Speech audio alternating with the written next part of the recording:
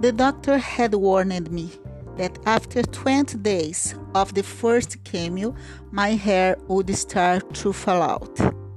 A nurse gave me a tip to cut my hair very short so that when it fell, I would not be so surprised.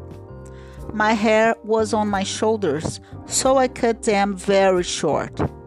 For 20 days, I got used to my new appearance, and after this period, I went bald.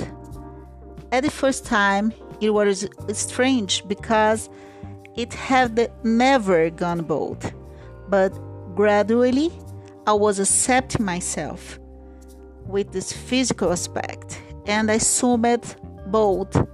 No problem if you find yourself in the comfortable way, wearing a scarf or wig.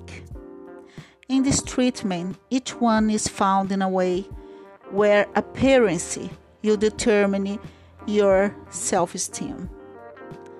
I had problems in the past with my self-esteem, and incredible, for the first time in my life, I was not cared that the others would think about me because I was feeling great, I was feeling beautiful.